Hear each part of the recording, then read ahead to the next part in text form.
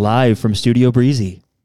I'm Breezy, and we are here to talk soccer nerd stuff. How to Be a Soccer Nerd is the working title for this podcast, and I am here for the first time in Studio Breezy with Smitty. Hey, I've been here once, like the first time. Were you in the studio? Forever ago, yeah. Oh, okay. It was me, you, and Matt talking about. We were previewing the Legends Cup here. Yes, That's right. Okay, I take it back. But and then the site of the infamous "We're not 3 goals better than New Amsterdam." Oh yeah, that's right. And then Matthew is here. So I guess I have redone the studio a little bit since then. I've run some cables. I think producer Jay will be proud of us, or proud of me, I should say. But yeah, we're here to talk. Not interviews, not even season previews. The genesis of this show comes from two places for me, and I'll let you guys explain it a little bit more if you guys have different takes on it. But a friend hit me up and was like, "Hey, I've been listening to your podcast for a while, and I have a confession to make. It's been 2 hours of me listening to this show, and I have no idea what a 6 is. I don't know what you're talking about. I just don't know. Like you really never explained it, essentially. And then he wasn't saying like, you need to explain this, but also like that's the underlying thing there. Like if we mentioned the 6, the 8, the 10, we mentioned center backs, wingers, whatever, a lot. And maybe we're not doing a good enough job. And Smitty actually came to me afterwards and was like, "Hey man, I think we should do some explainer pods." And I'll let him like talk a little bit about how he thinks of it. But yeah, totally. Like we should talk about how we think about explaining soccer. So we are all three pretty big soccer nerds, pretty big nerds in general, but especially for soccer. And so we've titled this "How to Be a Soccer Nerd." Maybe that'll change, but none of us grew up playing soccer at a high level. None of us even really grew up playing it. I think Matt's played at the highest level of all of us in middle school. So Yikes. So like, how did we get here? Let's not discredit his tryout goals. What tryout goals? Wow. That's rude. So okay, that's fair. I've got your back, Matt. He's for sure played at the highest level then. But anyway, so the idea here is, and this episode will be the first of many. We'll have to figure out how we're going to do this, and if we're going to do them in a different format. But for now, this is going to be how we think about the position of the 6. What is a 6? Who plays the 6?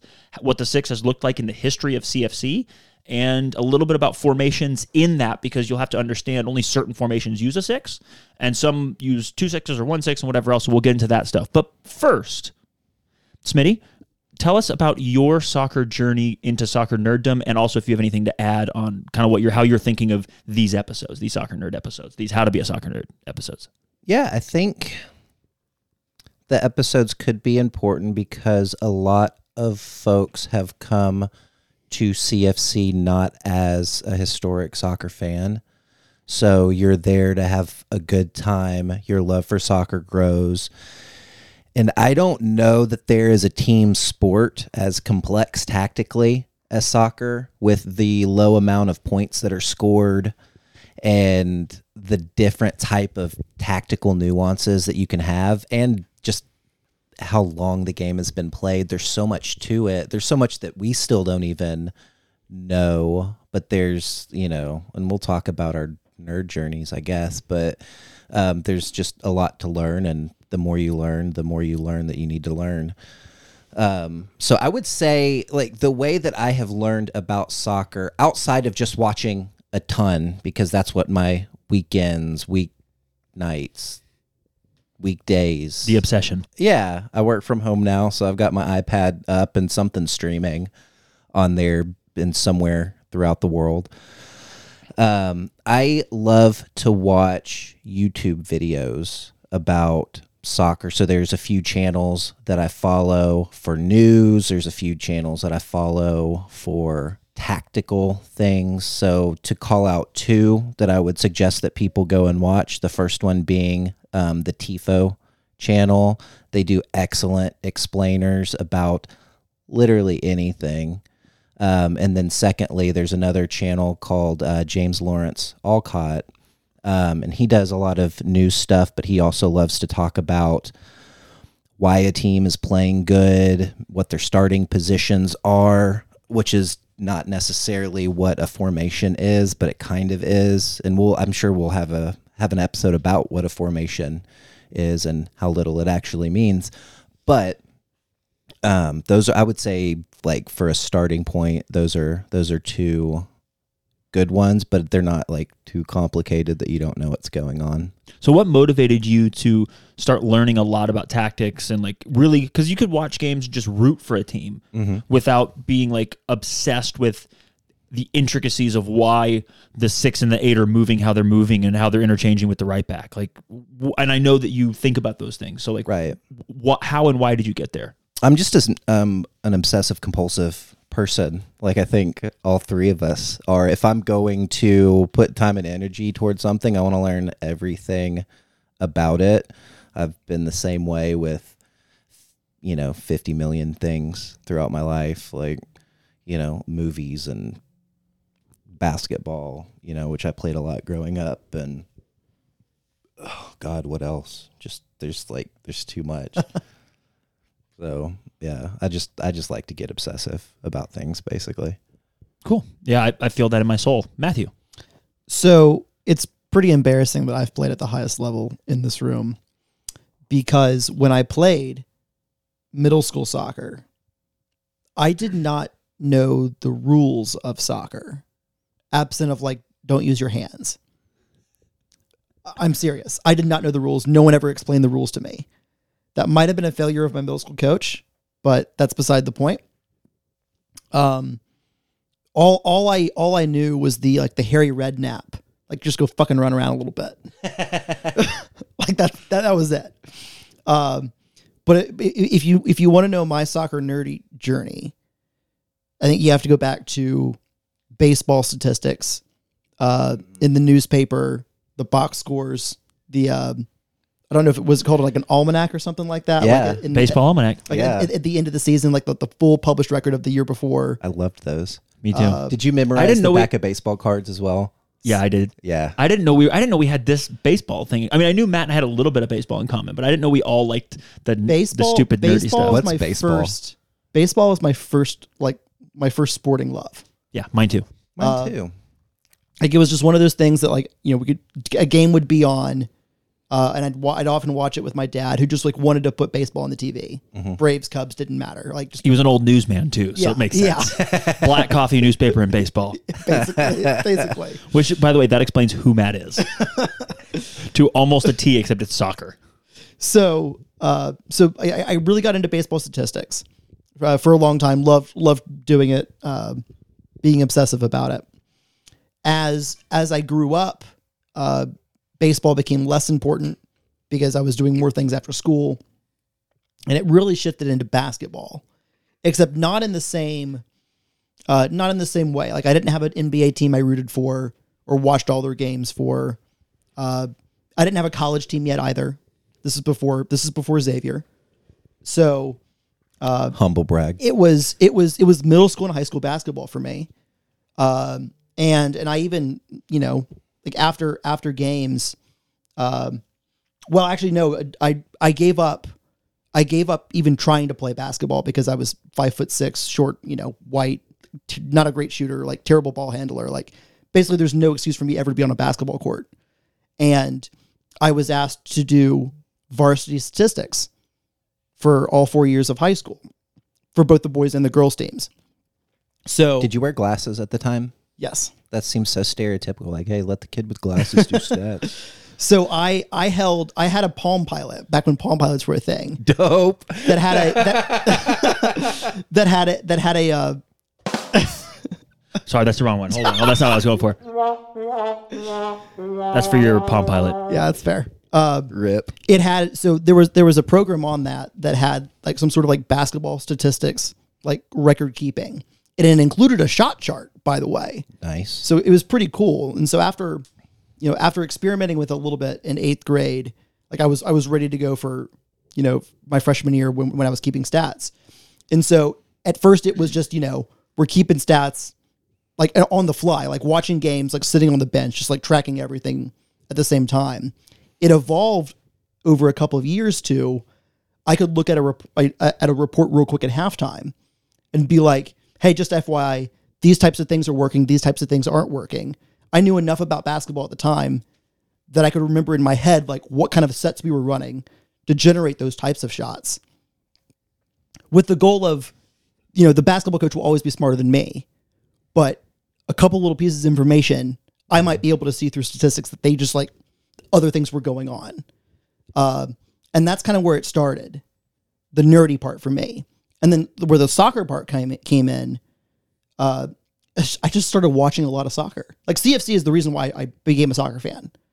And I still didn't know anything about it for the first 5-6 years. And then it's probably, I was watching more and more, I was watching Spurs games on the weekends when they got the NBC contract back in like 2013, 2014.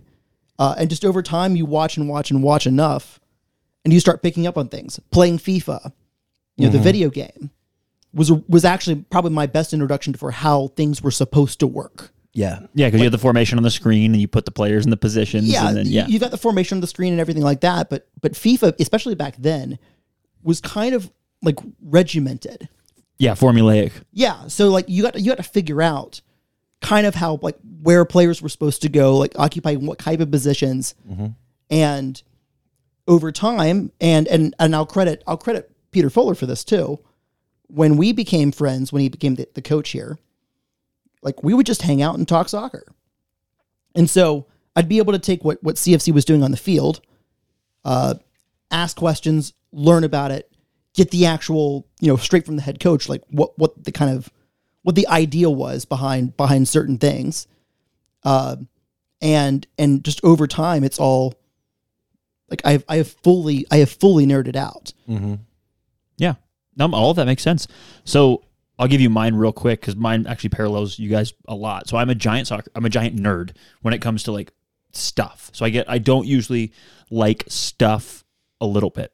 I'm either all in or all out, and I was all in on baseball growing up. I also played basketball at the highest level I've played any sport. Like, as I know you did too, Smitty, like as far as your, basketball career, I would assume you would say that was a sport you were best at, right?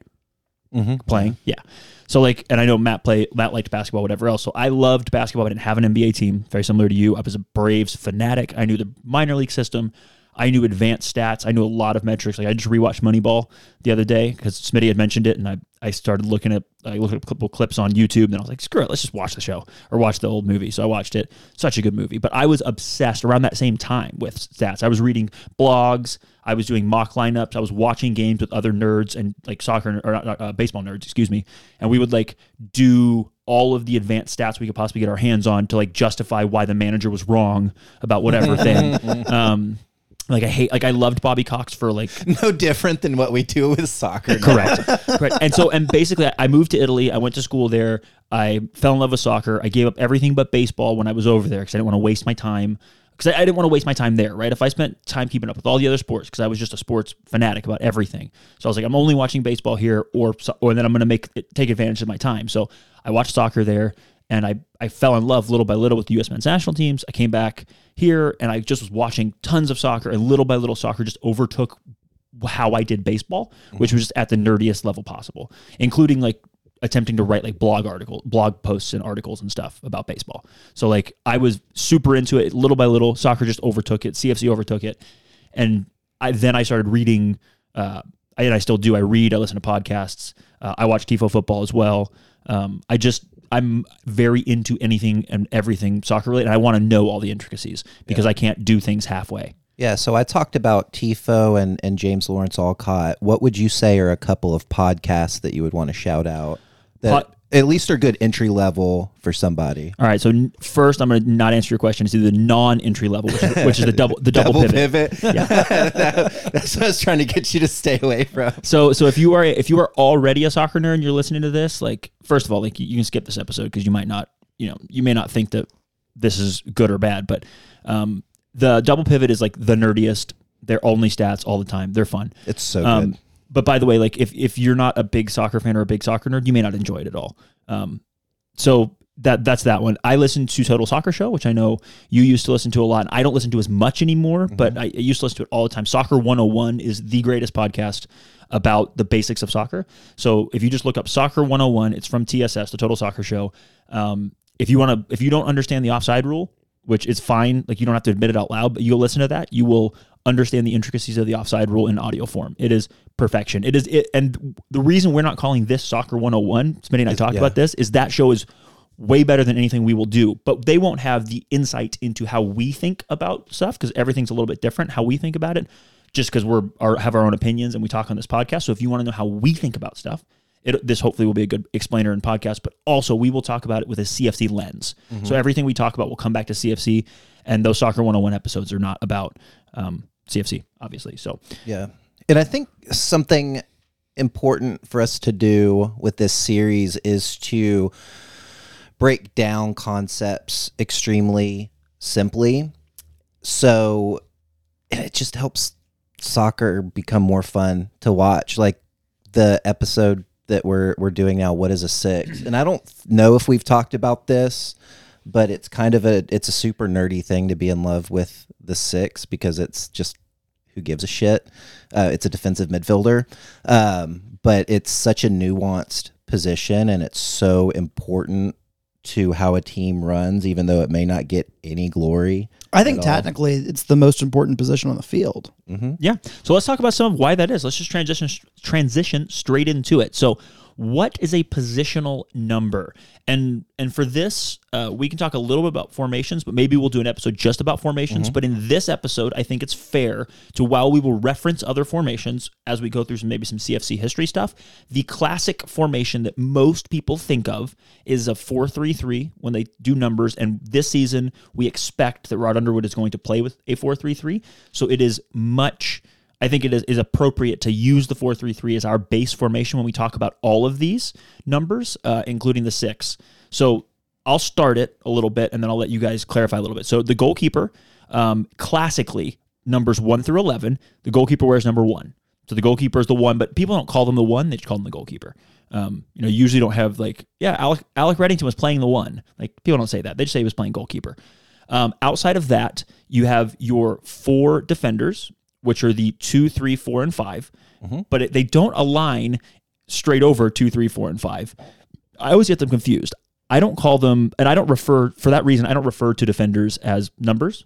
Matthew does sometimes, so I'll let him make sure he's got them right, or we've got them right for the 2 and the 3, which are the outside backs, but I think the 2 is on the left side, 2 is on the right side. He's shaking his head at me. So I'll let Matthew talk a little about the defender numbers, which we could talk about at some point, but this will make sense. So we're looking at a one goalkeeper in line, 4 players in a line on paper for your 4 defenders, and then 3 midfielders, and we'll talk about the 6, which is the deepest, the closest to the defenders of the 3 midfielders, and then the 3 forwards as well that are up top. But we're going to talk about the 6, and we'll talk about kind of where they sit on the field. But I think it's helpful to think about the numbers and how things are numbered. So tell us a little bit about defensive numbers, just so we kind of know what we're talking about. So an actual soccer historian would be able to explain this a little bit better, but back in the really old days of, I think, English football, the numbers, the number you wore was not the number that you liked or wanted to wear. The number you wore corresponded to the position you played. By the way, in the French Cup currently, they have to start in the French Cup wearing numbers 1 through 11. That's wonderful. So Messi was back wearing the 10 instead of the 30 the other week. That's gross. That's really funny. Actually. Yeah, I fully support somebody wearing number 72 because they feel like it. That's Thank you too. God for the Italian league. That is you too. By the way, I prefer 1 through 11. I'm a bit old school on that. I don't care that much, but You're a good English boy. So so that's how the numbers have became associated with positions. So at right back, you've got the 2. Then you go over to left back for the 3. You know why that was? No, I do. We can talk about it on another podcast. But yeah, because it didn't used to be a bank of 4. The two players used to sit right in front of the goalkeeper, as you had 2 defenders, not 4 defenders. Okay. So the 2 and the 3 were right in front, and then but they were wider, and eventually they started pushing them out and numbering them that way. So the 2 is the right back.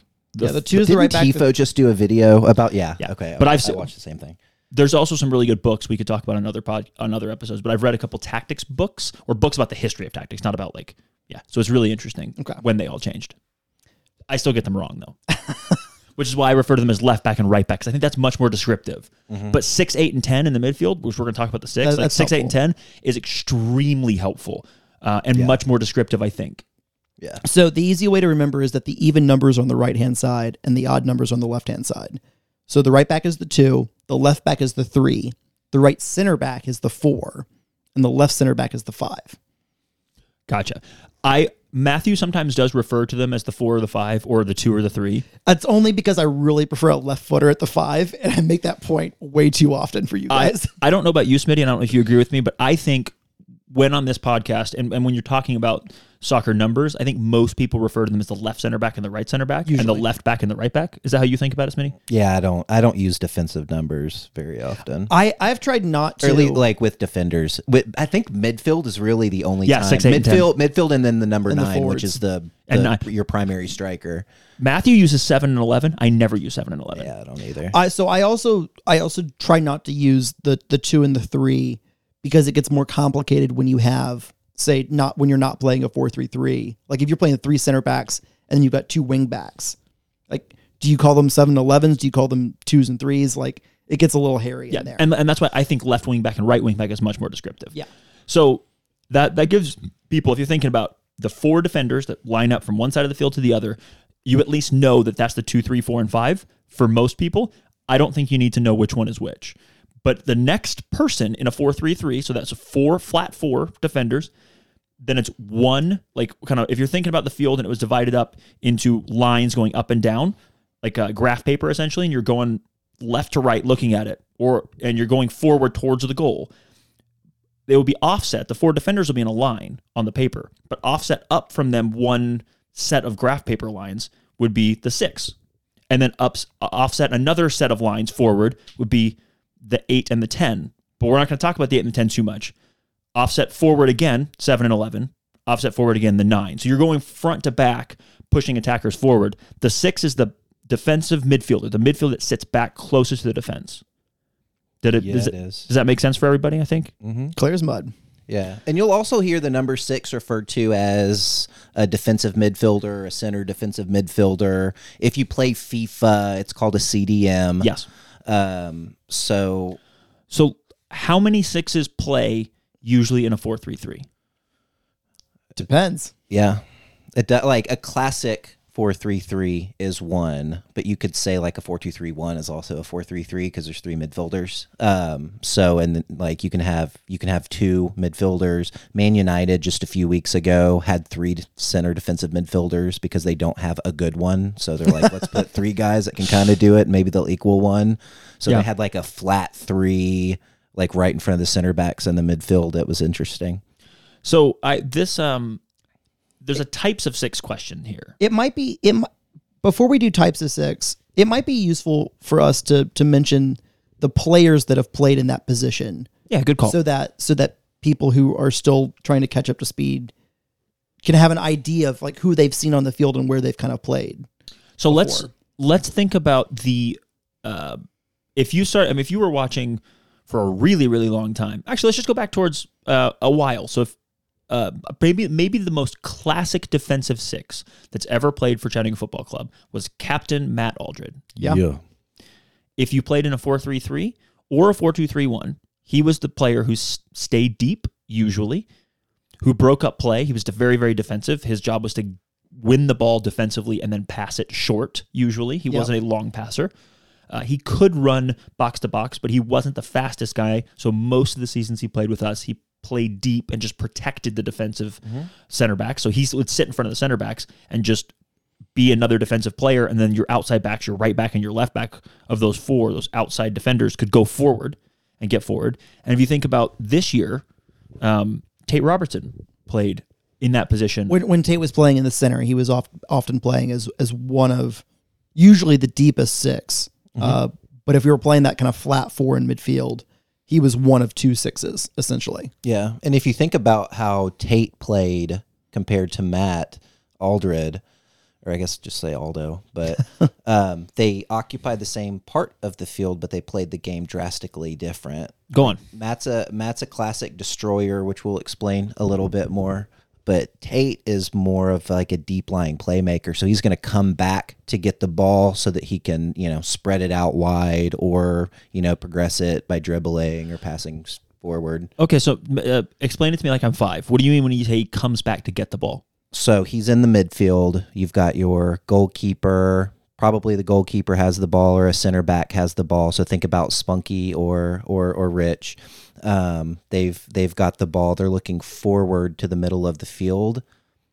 Tate is running backwards on the field towards them to receive a pass, or maybe he might even go behind them to get some free space so that then they can pass it to him, and maybe they can spread out wide to just expand the field. And how would that be different kind of from how Matt did it? I don't remember him offensively, honestly. Like, I remembered a lot of short passes. Matt would get rid of the ball quick because we had a lot of extremely technically gifted players on those teams. But I remember Matt just crunching I think the difference there is that and I'm thinking mostly of 2016 Matt Aldred playing in that as the base of the 4-4-2 diamond, or 2015 Matt Aldred playing at the base of the diamond. Same type of thing. Yeah. Those teams built a lot more from the outside backs and those two center midfielders just above Aldo. So like Aldo would sit in there, and if he did get a ball, you usually bump it right back to one of the center backs or one of the outside backs. And the progression happened a lot on the wings because we had so many midfielders in the middle. Defense is concentrated in the middle where all the players were, and it allowed our outside backs to get forward on the outside. Right. So, and when you say the wings, you mean the outsides of the field. Yeah. Towards the sidelines. We built from the outside more. The difference when Tate Robertson was playing the 6 for us, especially last year, is he would come collect the ball, be in the center of the field, and then he was the one that would spread it outside. Also, and I think a key to this is stylistically or technically, like the technical ability, Matt Aldred played short, quick, smart passes on the ground safely and kept possession. Excuse me, that Holland beer is it's making its way through my system. The way he played was short. Yeah, listeners are like, "What in the world?" He played short, quick passes, kept it safe, and progressed the ball and let somebody else, like you said, do the work.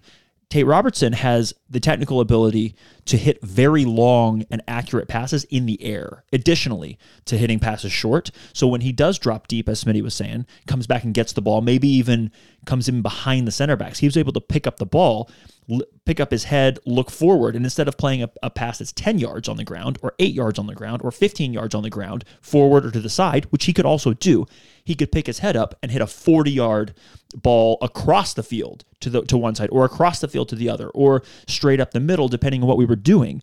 And those longer diagonals diagonals meaning they go not just straight ahead, but let's say he dropped down a little bit towards the right center back and picked up the ball between the right center back and the right back, he could hit the ball across the field to the left side in the air past the 50-yard line and on a football field. And you could have James Casack, for example, running onto that ball and receiving the ball. So the defense has come a little bit closer towards the ball on the right side of the field towards our goal, and now there's space on the left side of the field, and he's able to hit that ball because he's a deeper lying playmaker with a lot of range with the ball, similar to an Andrea Pirlo. Not that he is Andrea Pirlo, but that's a thing that Pirlo did. Pirlo would hit really long diagonals. And if you think about, if you've been watching soccer a long time, you think about Andrea Pirlo versus Xavi, right? Xavi, not the same as Matt Aldred at all, but he hit a lot of short and medium passes on the ground first time into space, but he played the ball on the ground a lot. He could play some diagonals, but he wasn't looking for long diagonals, whereas Pirlo loved to hit a ball where you didn't think he could hit the ball to. And into an area in the air that a player was running to into space, creating space that way. The examples here, if you want to go back and look at some clips of Tate Robertson being a deep lying playmaker, is the Stumptown game in August, where he'd pick the ball up in the middle of the field from one of the center backs, and he sprayed a ball out to James Casack, who was able to beat a man, cross it in, and that's how we got to the two non-penalty goals against Stumptown in that August match. That's probably the best example, and that's happened multiple times in 2021. But as an example of how he would pick the ball up deep and then spray a diagonal into space. Another player that played the 6 nominally for us was Thibaut Charmy, which a lot of folks listening to this may not remember if you weren't watching back in 2014.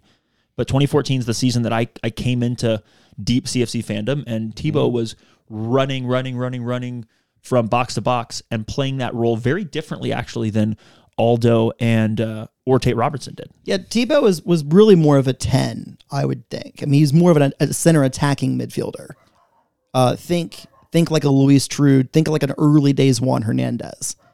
So what did he do that was different in the base of midfield? So two things were happening. He was responsible enough with his work rate and his defending to be the deepest midfielder in that diamond. The deepest midfielder, meaning the midfielder closest to the defenders, meaning he has to do the most defensive work, because if he gets beat, yes, they're in much closer to goal. But the other thing that happened, it was less about him. He was probably just better suited for the position. But like that defense was good, like really good. And it allowed our offense to be better because our offense was a little bit more YOLO. And I mean, like Charmy, whereas someone like Matt Aldred would really, when the ball went forward, would usually stay back and still kind of protect the defenders, and the outside backs would go bombing forward, and you'd kind of have like two central defenders and a Matt Aldred just kind of mostly chilling back, helping, being options in possession. In 2014, I think James Moore was on the left side still, getting forward a decent amount. But I don't think we had as much penetration on the right-hand side from the right back. And so that not having that extra man all the time allowed Charmy to creep forward a little bit. I wouldn't even call it creeping forward. So we played a lot in transition that year. We played a ton in transition and a ton of direct play as well. And what that meant too is that Charmy would make a pass, and so Matt Aldred would make a short pass and stay deep and protect the back line, right, and let others get forward, like you just said. Tate Robertson similarly make a long pass, make a short pass, but he didn't venture forward too much because his job is to stay deeper and make sure to protect that back line too on defense. Charmy would make a pass and then make a run and then receive the ball again, then make another pass, and then he would be sprinting towards the box as if he was a striker or a winger up top trying to score, and there'd be nobody back. But that midfield also had some good balance where somebody would stay home or whatever else. But he was going truly like goal to goal. We call it box to box, from the penalty box to the penalty box as the six, which is just not common anymore. No. Bastian Schweinsteiger did it, but he wasn't a true six. But he used to play truly box to box in a 4-2-3-1, which when we talk about formations, it'll make a little more sense. But like players that play truly like box to box are few and far between. What's a box? The penalty box. So the goalkeeper has that penalty box in which it's drawn on the field, the big rectangle in front of his or her goal. They can pick up the ball inside of that box. That is the box. So penalty box to penalty box. Most players, there are very few players on the field that are tasked. In fact, a lot of times no player on the field is tasked to be truly box to box, because a lot of coaches and a lot of formations, your forwards stay forward. So maybe they go like a little bit past the halfway line on defense, and they go all the way to the opponent's box. And your defenders do the opposite. They go from your penalty box to the halfway line at most. And then your midfielders, depending on how they're set up, might go truly box to box. They might only go, whatever. Yeah. But he was a player that went truly box to box. We'll probably talk a lot more about box to box when we talk about what a number 8 is. Yes. Which is also a beautiful position as well. I just like midfielders in general. Yeah, I agree. Smitty, can you talk a little bit about Richard Dixon and Nick Spielman playing the 6 as sometimes part of a double pivot? So there were 2 6s at the end of last season. Yeah, and the reason it's called a double pivot is because they will pivot off of each other. One will stay and one will go. One will go a little bit farther into the attack. One will sit back and protect the back line. But they don't both go. Correct, because if they do, that's a bad idea. So we had an opportunity last season to protect our back line a little bit better. So Coach Fuller's solution for that was, let's put our 2 best defenders to protect the rest of our defenders. And they didn't always play at the same time. Sometimes just one of them played, but it was moving a center back to the 6. Yeah. So Richard Dixon, he's not necessarily classically a center back. He was a wide defender, but he for us he played as a center back. So our farthest back defenders.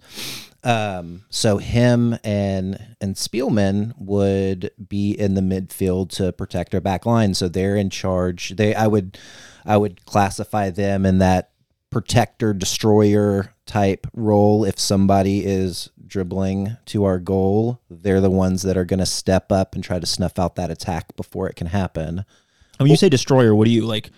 I mean, the goal of a destroyer is to either foul the player or preferably win the ball. But if you can't win the ball, you need to foul the player, essentially, right? Yeah, absolutely. It's the position in midfield that is designed to reduce the amount of attacks that the center backs or the defenders in general have to deal with. And your center backs a lot of times are in the box. So if they're in the box, they cannot commit a foul because that would be a penalty. Your 6 oftentimes is sitting right outside the penalty box, your own penalty box. You can commit a foul there.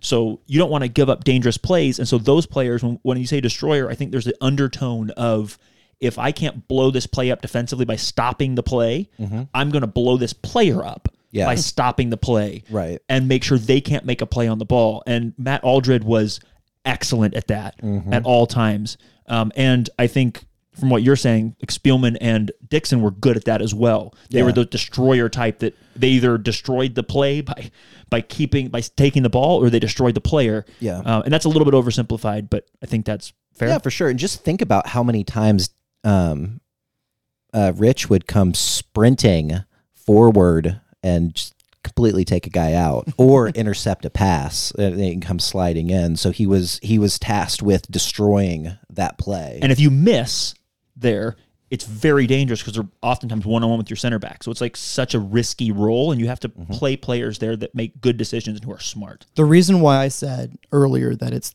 for me, the most important position tactically on the field is for that reason right there. You have to have someone who understands positional discipline, who understands when to step and vacate that protection space, because they have to win that ball. They have to know when to take a foul or when not to take a foul, which is just as critical. Yeah. I mean, if you're playing against a team with excellent free kick takers, for example, like if you remember playing against the Atlanta Silverbacks back in the day when we had Junior Burgos, that's right. I was going to call Bourgois, and I was like, that's not right. Burgos, yeah. Junior Burgos, or like playing against Marcus Nagelstad, like someone who's an excellent free kick taker.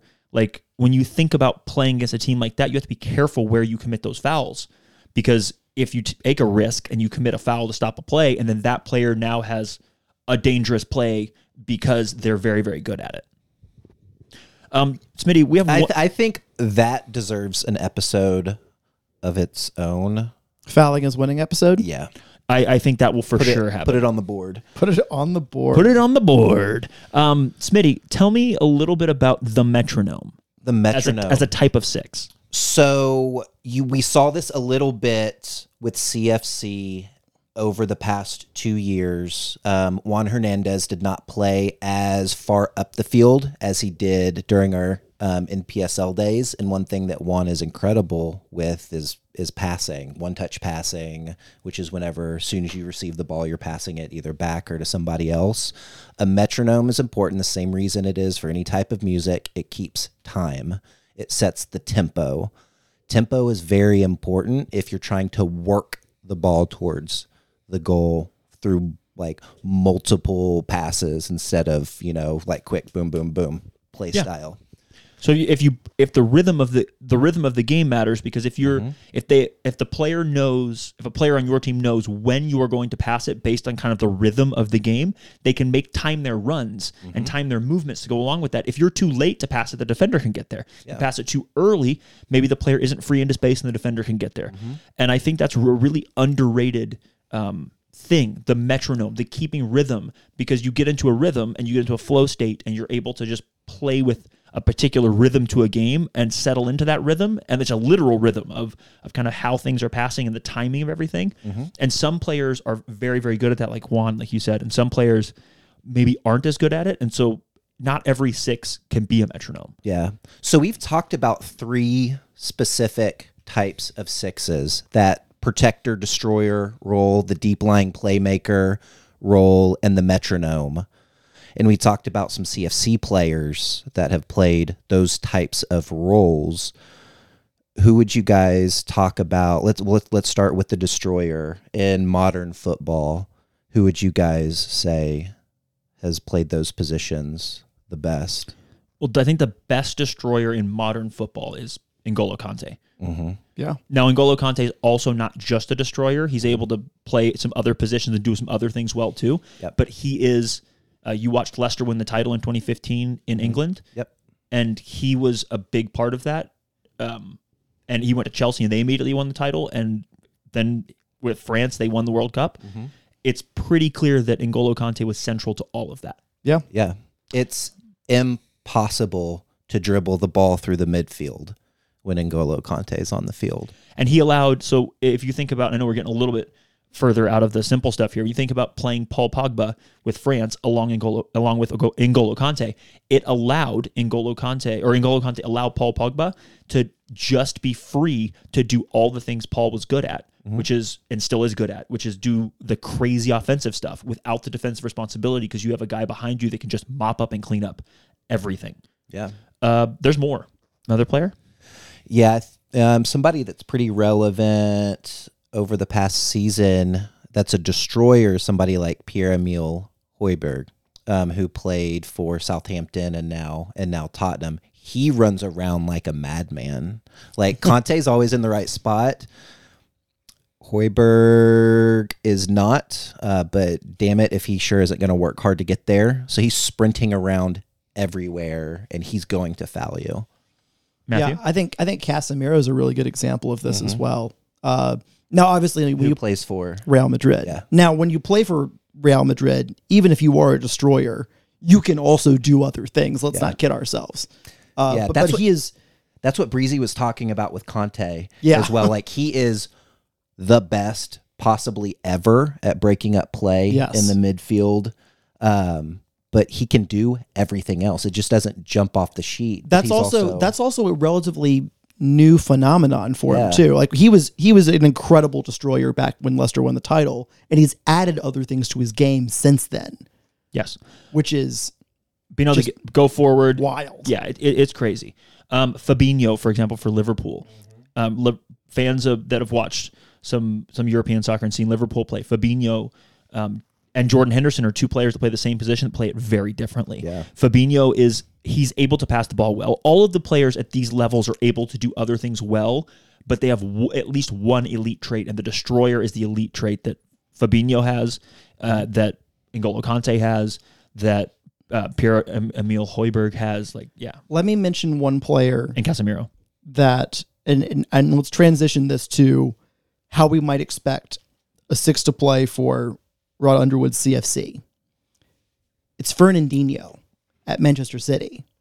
Another player He's a bad boy. Another player who sits in, protects the center backs, breaks up play, destroys things. Not much anymore. It's Rodri now. He's like 45 years old now. But he's still awesome.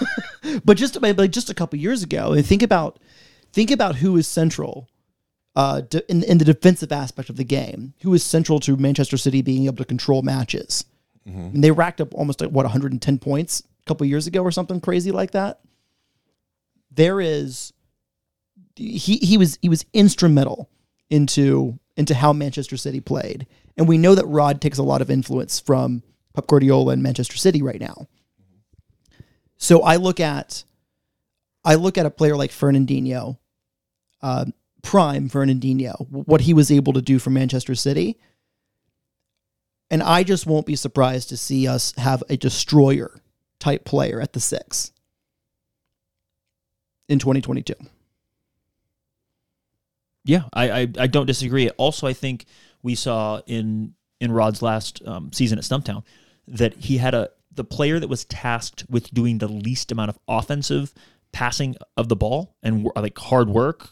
Well, I don't mean hard work defensively. I mean offensively was the 6. Yeah, the 6 broke up play, was disciplined, had to make a lot of really good decisions, but did a lot of short passing. Yeah, and I was going to say it wasn't like he wasn't involved at all, but it was a lot of short 1-2s just to keep the ball moving without having to make big diagonals or really through lines and gaps type passing. It was all just short stuff to change angles for other players. Yep, and the most important part was protecting the back line, because if you're right back and your left back, who I guess we'll do episodes on at some point maybe, but like your outside defenders are going forward to attack, that 6 is super important to sit deep and protect the center backs and potentially go out wide to the right or the left where the right back or the left back would be to help defend. Or if in transition, the other team is on a fast break coming down towards the goal. Or fill in for one of the center backs. Like if one of the center backs is in a better position to step to the ball, there might be, a center back might shift over, the six might drop in to take that kind of space. The positional discipline is just so important there. Yes. So who do we think on this roster, returners and new players, might play that position? I mean, if you wanted a destroyer on the roster right now, it's Richard Dixon. Yep. Think about what. So, like, it's no secret to anyone that watched CFC last year that our midfield struggled at times. We were just not. We had trouble truly controlling the game from midfield. So much to a point where, think about the direct play in the fall. Like, we started really bypassing midfield, setting up the defense to be able to absorb some pressure, boot the ball forward, so that mistakes were not made in possession in midfield. At times, even when we were playing that back three, Richard would usually be the right center back of that back three. At times, think about San Diego away with Alex McKinley's injury. Richard gets moved into midfield. Or Kaiga United Strikers away, Alex McKinley's red card. Richard gets moved into midfield. Or a couple of those games at the end of the season where Richard would be playing maybe alongside Nick Spielman or Nick Spielman alongside Tate. We were trying to create that kind of destroyer or Richard role. alongside one. Yeah. We were trying to create that kind of destroyer role. And I think he's an obvious candidate for it in 2022. If it's not Richard Dixon, Smitty, do you have a new signing who you think you'd be excited to see at the 6, or you think Rod might put at the 6? Yeah, I'm curious to see who we still sign. I think Colin Stripling is a really good candidate for that. I think to call him a pure destroyer doesn't give him enough credit for what he is good at, but he's also very good at that role and can bring other things to it. And if you're nerdy like us and you went and watched Colin Stripling's highlights, you will see at the beginning of his highlights, it says center back as his second position, defensive midfielder is his first position. Now, we know that he played last season for Rod a lot more in the 8 position, so he was not the 6, not the deepest lying midfielder, but a little bit further forward. But he also played a little bit at center back and did a lot of defensive work. So I think that as well, he's a really good candidate for that 6. So let's go back to a couple more deep lying playmakers. Yeah, I think we can go over this one pretty quickly. Yeah, because it's not as relevant as it used to be to the modern game, because a lot of your defenders have just gotten better with technical skills, so they can do a lot of that work. So what you mean? I mean, what do you mean? Like, basically, like the midfielders no longer have to do as much of the offensive output? Well, from a deeper position, you've seen that deep lying playmaker role transition into the metronome, which we'll talk about. But if you think about it classically, a deep lying playmaker would be somebody like Andrea Pirlo, who was advanced in his career, couldn't pass the ball better than anyone in the world, period. And he couldn't move that well. He removed the defender from center defensive midfielder. He couldn't move that well. So he had... There was always a joke about him drinking wine while playing. Right, and he could have, because he just kind of stayed in his little area outside of their own penalty box and just started blasting balls everywhere. And they happen to have 2 of the best box-to-box midfielders in the world Correct. at the time. Paul Pogba, on either side of him. Paul Pogba used to be able to defend, and he ran everywhere, along with Marquisio and Arturo Vidal, who and Blaise Matuidi for a while too. Matuidi, I don't think was there at the same time. He Pirlo came was there. after. He came after. But also, they had like incredible defenders. That's true. They had 3 incredible defenders that helped them out. So they didn't.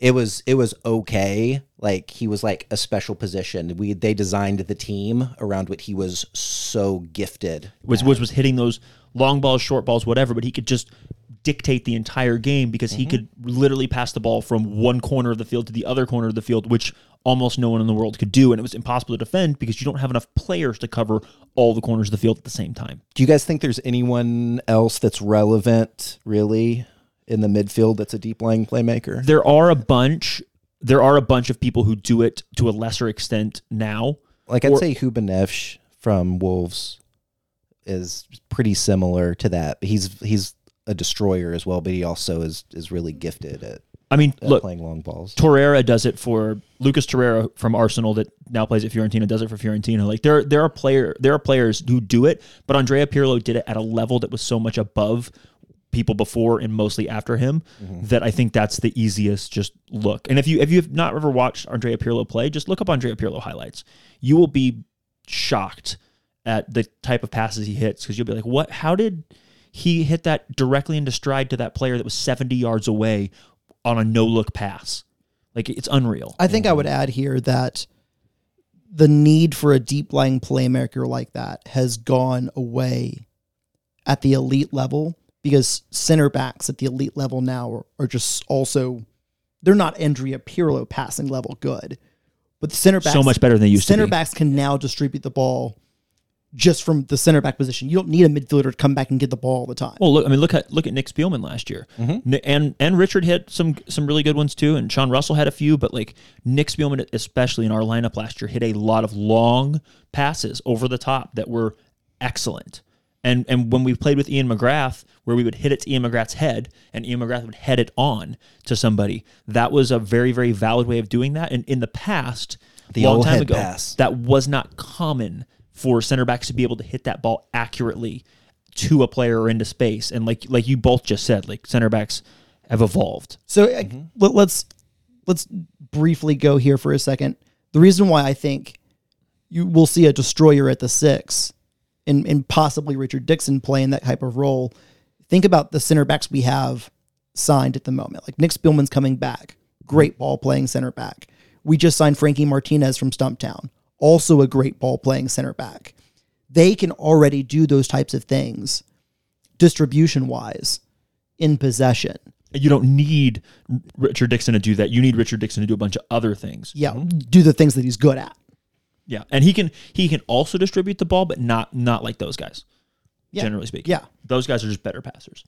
Let's move on to the metronome real quick. Currently in the game, I would like to posit that the best metronome currently playing, or the best example of the metronome, is Jorginho 100%. Yeah. for Chelsea and Italy. And I bet you a lot of people just don't know who Jorginho is that is a casual soccer fan. I think if you watched him, the only reason you would know is because he takes penalties, and they're very unique. He's also a good metronome. Xavi, for example, he was maybe the best ever at it, at least in my lifetime of watching soccer. Yeah. You do not notice them because they just keep play moving in a way that is intelligent and quick, kind of how you described Juan Hernandez, when you keep the ball moving short and keep the rhythm of the game going and keep the ball just moving around and trying not to turn it over and trying to make dangerous things happen. Like, that is a thing that you don't notice when it's going well because you're not hitting the Andrea Pirlo ball over the top to a player that creates a goal-scoring opportunity. You're hitting it 15 or 20 yards to a player that's then hitting it to another player 15 or 20 yards, and the ball is just moving, and it just looks like people are playing soccer. But it's a massive, massive difference between when you have a guy that can do that, or a girl, I guess, they can do that, and the women's soccer at some point, maybe we'll talk a little bit more because the tactics do vary in women's soccer as well from men's soccer. There are some things that carry over equally between both games and some that are very, very different. But the metronome just keeps things going, and a good metronome you may never notice. Yeah. But could be the most important player on the field. Yep. Let's see. Let's look a couple more. Did we miss anything, guys? I know this is a little bit longer. Hopefully our episodes after this will be a little shorter, but we wanted to give an introduction to kind of why the Soccer Nerd shows, the How to Be a Soccer Nerd, why we wanted to, and where we came from. Anything we missed? Yeah, I would say, I don't know if there's anything that we missed, but I would ask for feedback, ideas, recommendations. Are there certain positions that you really want to know about? Yeah. Or is there something that we can explain better? Or is there something about the game of soccer that you would like us to explain? That you're just dying to know? Yeah, send a tweet, send an Instagram, send a raven, give Carrier us feedback pigeon. somehow. Yeah, definitely. Well, boys, if someone wants to find you on the internet and send one of those carrier pigeons or a DM or something to give you feedback, and also if you liked this episode, like we would love the feedback. If you hated it, we'll all take that feedback. But the feedback is helpful because these are episodes that, of course, we enjoy doing. But if we know people like them, we can put more work into them and really kind of flesh them out a little bit more. So, Smitty, where could they find you on the internet to give you feedback? Yeah, you can find me on Instagram at @asmittyknows. Matthew? You can find me on Instagram at I am Caniglio, and you can find me on Twitter at Whiskey is Fine. You can find the podcast at the Section 109 Pod on Instagram and on Twitter. Producer Jay mans those. And you can find me on the internet. Thanks for listening, everybody. Peace.